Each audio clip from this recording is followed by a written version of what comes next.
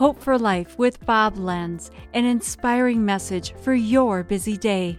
The Bible says in 1 Corinthians 10:13, God is faithful. He will not let you be tempted above what you are able. But when you are tempted, He'll provide a way of escape that you can endure in it. There's something wrong in our nation today. Anytime somebody gets caught doing something wrong, they're always like, well, it's not my fault. I couldn't help it.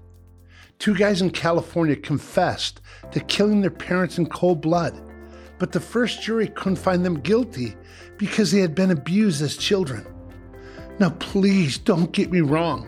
Child abuse is one of the biggest tragedies in our society today.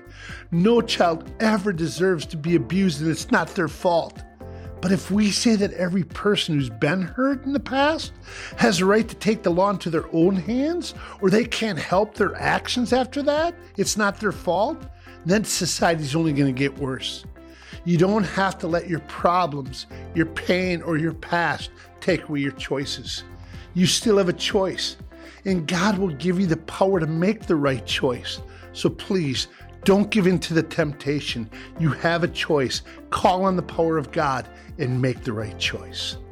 This has been Hope for Life with Bob Lenz. Discover more at lifepromotions.org.